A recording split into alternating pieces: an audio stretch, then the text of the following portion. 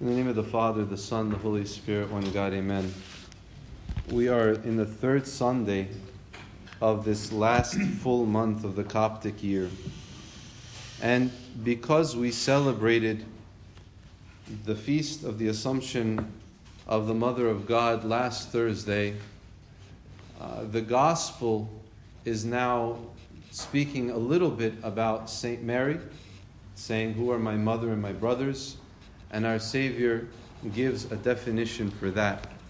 But before we get into the gospel message, I want to point out just something that we do when we pray the litany of the gospel right beforehand. Right? What are we doing? We say we repeat the words of Christ. Many prophets and righteous men have desired to see the things which you see and have not seen them, to hear the things which you hear and have not heard them. Blessed are your eyes, for they see, your ears, for they hear. So we are given this blessing, and then we pray to God, may we be worthy to hear, and not just to hear, but to act, to do according to that. And then we get to the reasons not to be at church. How do we get to the reasons not to be? The next part. Remember, O Lord, those who have asked us, those who couldn't come today, who have asked us to pray for them, those who have reposed, and those who are sick. And it's important just to pause, because now we're at this moment in time where we're about to hear the word of God, and there are those who are yearning, desiring to be here. The fact that we are healthy, the fact that we are alive, let us not take this lightly when we come to church. Let us come with this eagerness. There are people that wish to, like we just said, many prophets and righteous men have desired to see what you see and to hear what you hear, right? And they couldn't. They weren't allowed. They didn't come in the right time. And here we are in the right time, in the right place. So let us remember that. And we say these prayers on their behalf. We remember those who have departed. We remember those who are sick and cannot come. And we say, because God, in the end, you are the life of us all. You are the salvation. You are our hope. You are the one who is the resurrection of all of us. Those of us who could not come, we still rely on you. In today's gospel, the first part speaks about demons. It says in the very first line, the scribes who came down from Jerusalem. So these people were important individuals, these scribes.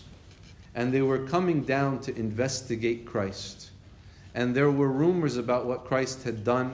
And so now they were coming. And this is the reason also why his brothers, which are his cousins, his mother are outside. They're trying to save him. They're saying, we got to get you out of here before you get yourself in trouble. Because now, if you're reading between the lines and understanding what's going on, Jesus has begun to cause problems. And so that's why these people are coming down. And then what's the first tactic? The first tactic in sort of putting down our Savior in his service, in his ministry, is to say, oh, this is a demon. He's not, this isn't of God. And why is this a tactic? This is something that many people typically do, either whether it's in politics or in the church. When you want to undercut the opponent, you start to refer to that person in different ways. Like, sort of when we call, Bernie Sanders a communist, right? He's a communist. That's what he's trying to do.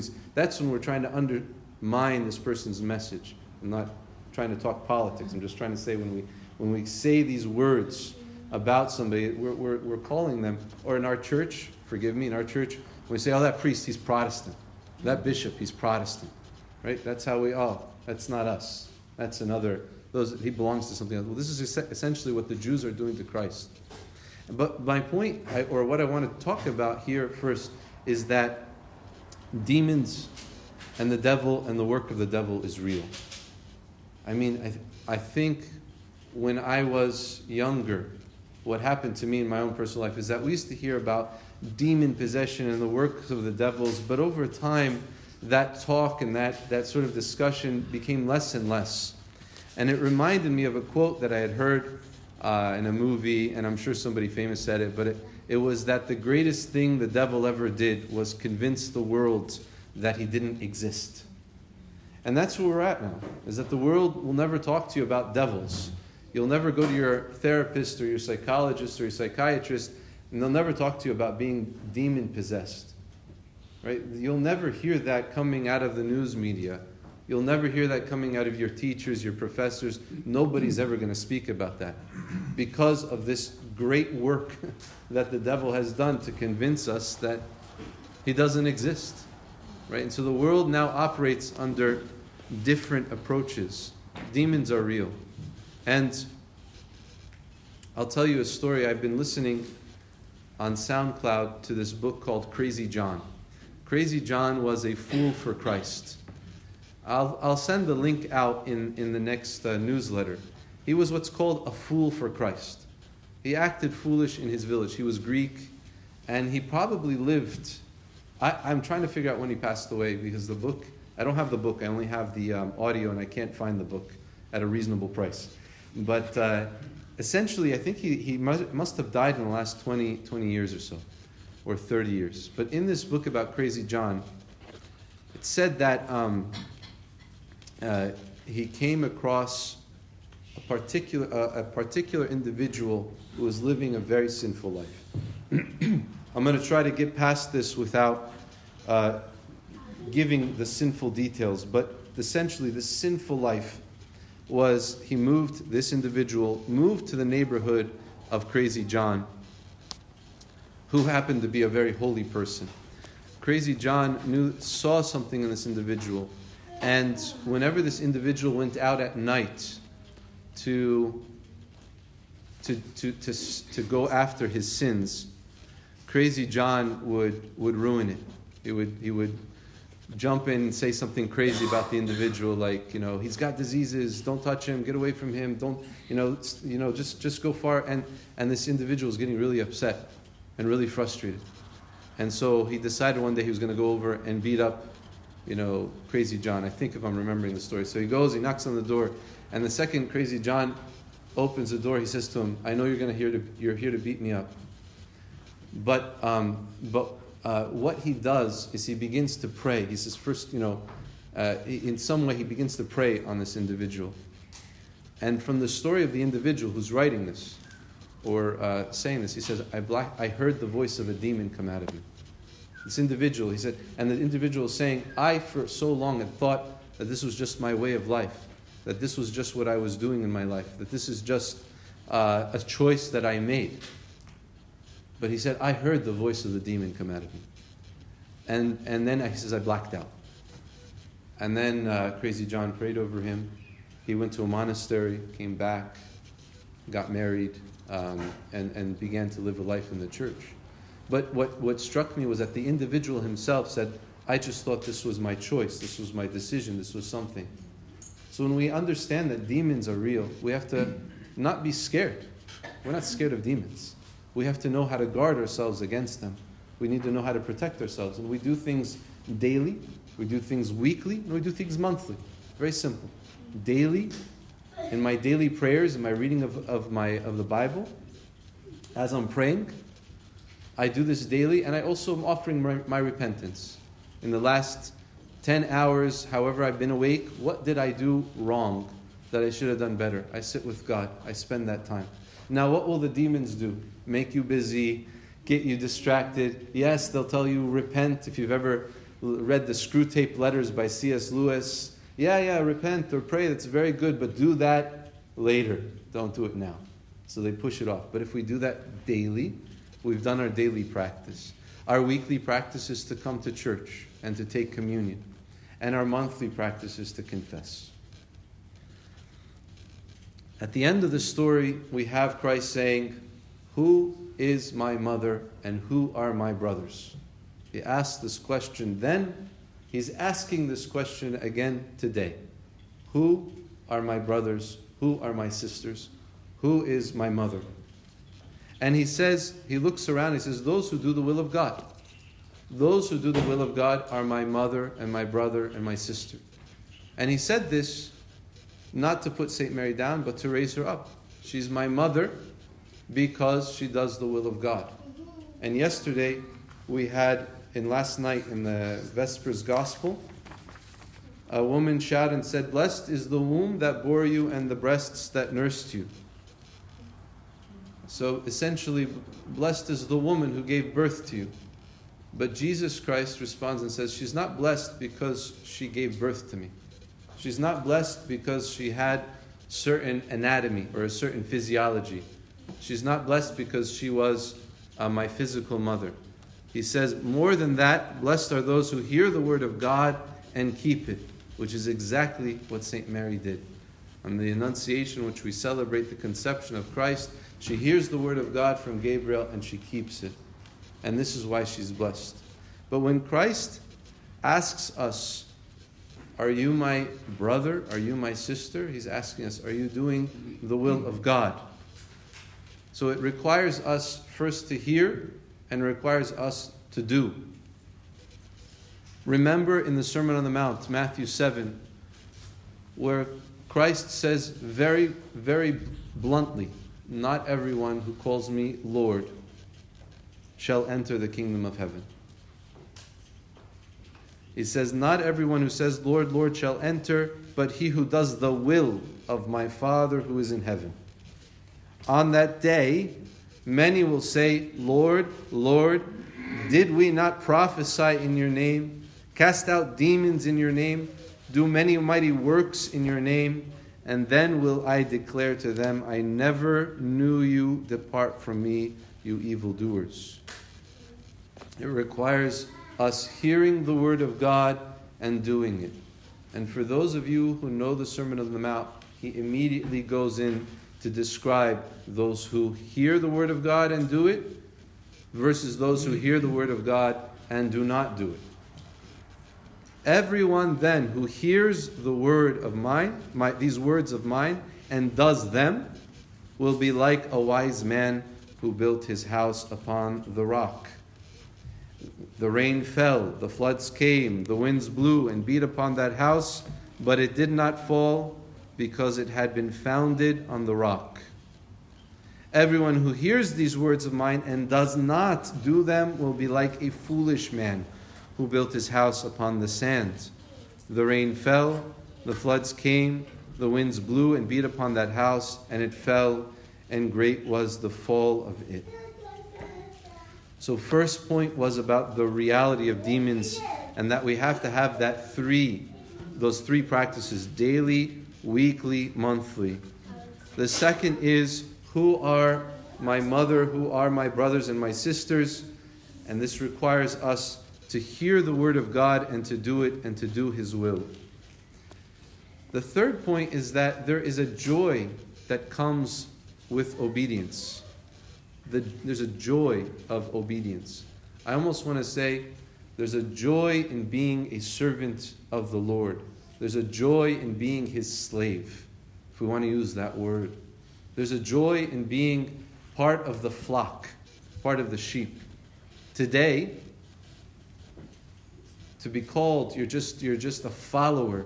You're just a part of the flock. You're just part of the sheep. This can be looked at as in a negative way. It could be looked at as someone is putting you down. You have no mind to think for yourself. You have no ability to figure out what's right and what's wrong. You just got to follow what somebody else says, and you can't do your own thing. And that in our culture is not accepted, is not basically understood. But for us as Christians to be part of the flock, of Christ is a great joy. He says to us, I am the good shepherd. The good shepherd lays down his life for his sheep. The good shepherd goes out before his sheep. The good shepherd calls each sheep, knows each one by name.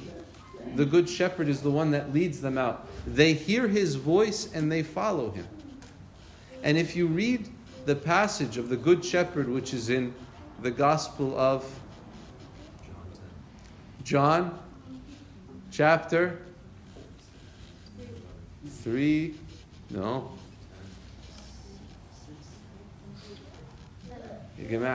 Come on. This is ABCs. John chapter 10. John chapter 10. Go home and read it tonight. Your homework, Hannah. John chapter. I have no hope in the adults. I have hope in the kids. John chapter 10. So John chapter 10. He says, I am the good shepherd. But then afterwards, the Jews gathered around him. After he said all of these beautiful words about I am the good shepherd, the Jews gathered around him afterwards and said, tell us if you're the Christ. Tell us plainly. And Jesus answered them and says, I told you and you do not believe. The works that I do in my Father's name, they bear me witness, and you do not believe. Because, he says, listen to these words. You do not believe because you do not belong to my sheep. My sheep hear my voice. My sheep hear my voice, and I know them. And they follow me. And I give them eternal life, and they shall never perish, and no one shall snatch them out of my hands. So Jesus says, there are those who know me and are my sheep, and there are those who just refuse, who just do not want to be part of the flock. This is different from the lost sheep. The lost sheep, when we mix it with this, the lost sheep is the one that, out of ignorance, without wanting to get lost, got lost. You see, the sheep need to be with the flock, and they need to be with the shepherd. That is where they're protected. That is where they get food. That is where they get shelter. That is where they get water. It's with that shepherd. When they go off and they're on their own, they can't survive. And they know this. They know that this is why they stay as a flock. So when the one that leaves is found, it's happy. It's not going to run further away. It's not going to get further from the shepherd. It's going to see the shepherd and come back to the shepherd. And there's a difference between, by the way, the shepherd and I was listening to Father Tom Hopko on this. There's a difference between a shepherd and the butcher. He sees the butcher and he runs away. But he knows the shepherd. The shepherd is not the butcher. And this is different. This is the relationship between the sheep and the shepherd. So the shepherd, he says, I am the good shepherd. But there are so many things that keep us away from the good shepherd. But when we think about the joy of obedience, that the commandments of God are not restrictions to make your life miserable. The commandments of God are a source of joy and save us from so much. They're a source of joy and they save us from so much. They save us from opening up ourselves to all the problems of this world, whether they're addictions or demonic forces. They save us from falling into the snares and the traps of the evil one. It's like guardrails on the road, saving us. They open to us hearing more and more the voice of God when we follow the commandments. When we're faithful in 1 or 2 commandments, 3 or 4 commandments, then we're given the opportunity more and more to follow and to live. And some people, as they're getting pushed more and more in their life, certain commandments become more and more central in their lives. Like, for example, when we get older and we have more and more problems with the people around us, and then we find love your enemies becomes something, wait, I have to do this. And then we have to seek after loving our enemies, how to love our enemies. And in how to love our enemies, that's one of those commandments that we have to learn to follow. But this begins to be a joy to us. There is a saint by the name of Beeman. He said, our own will is like a wall between us and God, our own will. And it prevents us from coming near to Him, to contemplating His mercy. But when we get rid of our own will and decide to be obedient to His will, then we become closer and closer to Him, contemplating His mercy. There are those who have a difficulty following and being obedient to the will of God. And there are obstacles, right? We can set ourselves up for failure when it comes to our Christian life. We set ourselves up for failure in our Christian life when we surround ourselves with people who are not Christian. They can be good people, I'm not judging. They can be people that are very nice, very kind, very loving. But when we surround ourselves with people who are not Christian, the messages that we hear will not be Christian. And then over time, we start to get broken or worn down. Kind of like subliminal message, subconscious messages that are given to us. And this could be through social media, it could be through the friends around us, it could be just with whatever we're allowing to enter into our ears and into our minds.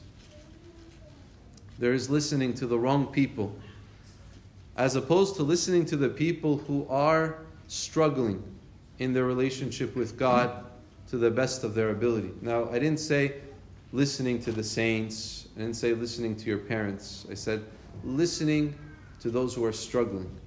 Because those who are struggling have the right idea. We have to work harder. I'm not perfect. I'm not a perfect individual, but I'm trying. I'm trying to the best of my ability. And these are the people that we have to surround ourselves with, those who are trying. You surround yourself with the people that are trying to fast Wednesdays and Fridays, as opposed to the people that make fun of fasting on Wednesdays and Fridays. Or the people that are interested in going to church, as opposed to those who put down the practice of going to church. And not only do we need to stop giving ear to these wrong sources of instruction, but we also have to create for ourselves a positive, right atmosphere. It's not just about, like, for example, if we're having our diets, it's not just about cutting all the bad food. It's also about eating good food, healthy food. And the same is true in our spiritual life. We have to listen to what is good. And that means I have to create that atmosphere. And if you create the atmosphere, you hear the voice of God, if you're listening. So that means quieting the TV, quieting all the social media, putting our stuff away, not listening to any of that stuff, and just sitting in the presence of God, reading His Word, praying the Agbeya, looking to Him to speak to us. There are those, and it's said in the Desert Fathers, there are 3 powers of Satan which are the beginning of all sin. And that is forgetfulness, and then negligence, and then desire. He says, the fathers would say forgetfulness, meaning we hear, but we just not on our minds, we forget it. When we forget, we become negligent. And then when we become negligent, it produces within us desire, and then the desire causes us to fall.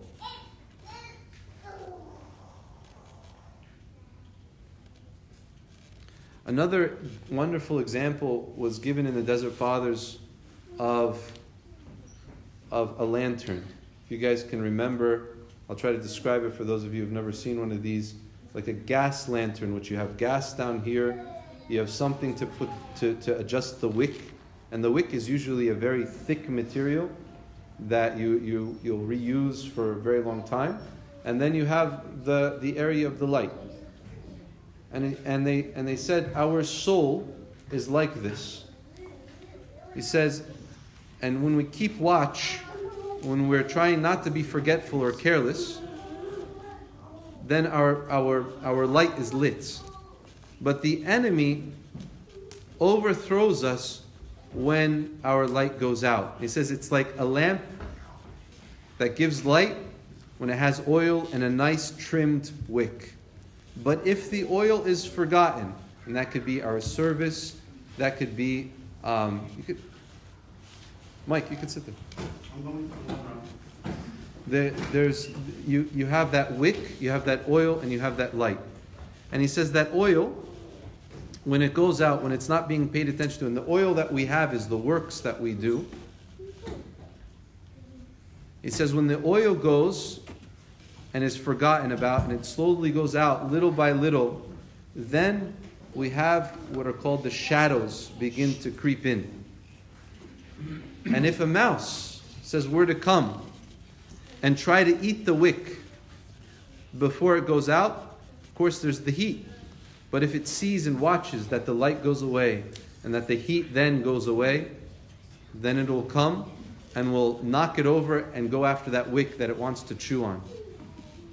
What's the example here? It's our own life. When our spiritual life becomes colder and colder and colder, that's when the enemy is watching. And the enemy, Satan, has thousands of years of experience with humanity. Ever since Adam and Eve, the devil's been studying us, knows exactly exactly what's happening. Leaves us for a time, leaves us for a period, and then comes back to see, is it right? Oh, now's the right time. They went to college, and their hearts are becoming cold. Or they stopped going to church, their hearts are becoming cold. Let me introduce friend number one. Friend number one will come in and start diverting the person further away. Then friend number two, then friend number three, right? This is when we start to see a difference in the people that we were surrounded with before versus afterwards.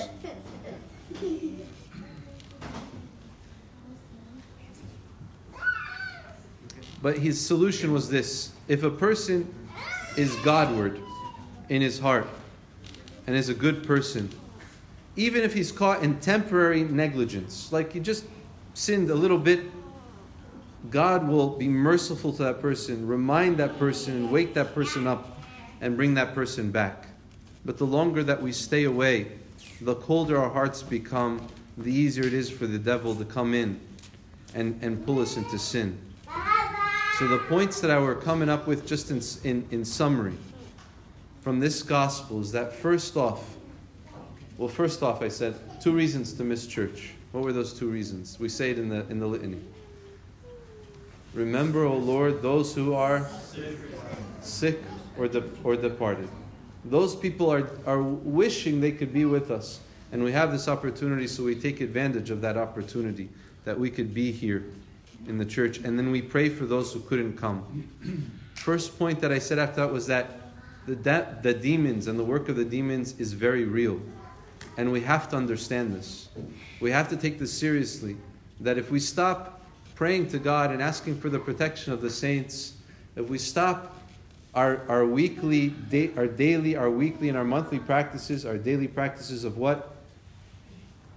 Prayer and repentance, daily repentance, reading our Bibles, our Egbeah, our weekly practice of what? Yeah, somebody said fasting too. The weekly fasting, Wednesdays and Fridays, also very important part of that weekly practice. Honestly, out of all the fasts, Great Lent, yes, is important, and Holy 50 Days, and St. Mary's fast, which I'm sure nobody is allowed to skip or miss. With our mothers around, we're not allowed to. But Wednesdays and Fridays is very important, very, very important in our spiritual lives. It's always reminding us, yes, I have to come back. Yes, I have to repent. So the Wednesday and Friday, that weekly practice, coming to church, taking communion, weekly practice, and then what's the monthly practice? Confession monthly. Demons are real, but we protect ourselves against them with those practices. Number 2 is Christ is asking, who are my mother and who are my brothers? My mother, my brothers are those who hear the word of God and they do it. Those that are doing the will of God, seeking it out to hear it and to do it. And building our lives on that is like building our house upon the rock. Number 3 was that there is a joy in obeying the commandments of God. A joy that's more than what you can get from disobeying any of those commandments. You know, if we disobey a commandment and we think we're going to get joy from this disobedience, not true. It'll send us into this downward spiral. Number 4 is that yes, there are obstacles to obedience, listening to the wrong people, surrounding us with the wrong influences. But what we need to do is fight against those obstacles, not surround us with the wrong people, not give ear to those other bad influences. Knowing that if we become forgetful, we will become negligent. And if we become negligent, it will inflame desire within us for that which is not good. And that desire will lead to our fall. But God is merciful. We want to be of His flock. We want to follow the good shepherd. We want to hear His voice and to follow it so that we can be one of His flock. May God be glorified in our lives. May God be merciful to us and guide us by His grace to always hear His voice and to follow His commandments. To Him be the glory, the Father, the Son, and the Holy Spirit, now and ever, to the age of all ages. Amen.